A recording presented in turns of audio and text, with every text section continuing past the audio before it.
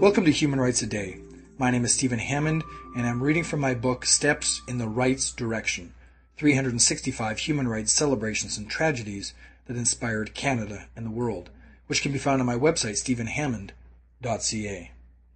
On March 27, 1905, the award-winning female aircraft designer was born. Elsie McGill was a woman of unusual capability and resilience. Born in Vancouver on March 27, 1905, she was the first woman to graduate with an electrical engineering degree from the University of Toronto, then the first woman to receive her master's in aeronautical engineering from the University of Michigan. Although she contracted polio the same year, the determined young engineer defied the odds and taught herself to walk with 2 metal canes. She went on to become the first woman to design and test aircraft. Though her disability prevented her from becoming a pilot, she insisted on being a passenger on all test flights to better understand the plane's performance.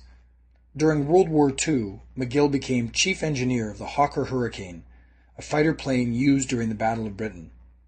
In 1943, McGill married William Soulsby, moved to Toronto, and started her own consulting firm.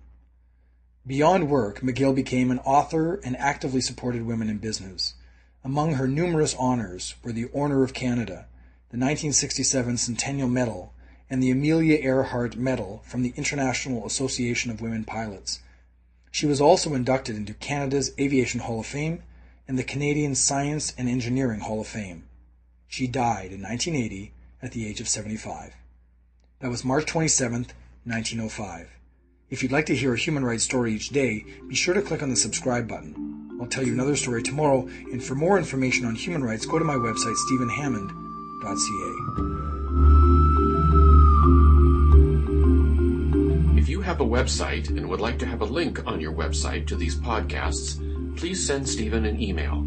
We'll make sure that you receive a podcast logo and the necessary code and instructions so you can add it to your site. Thank you.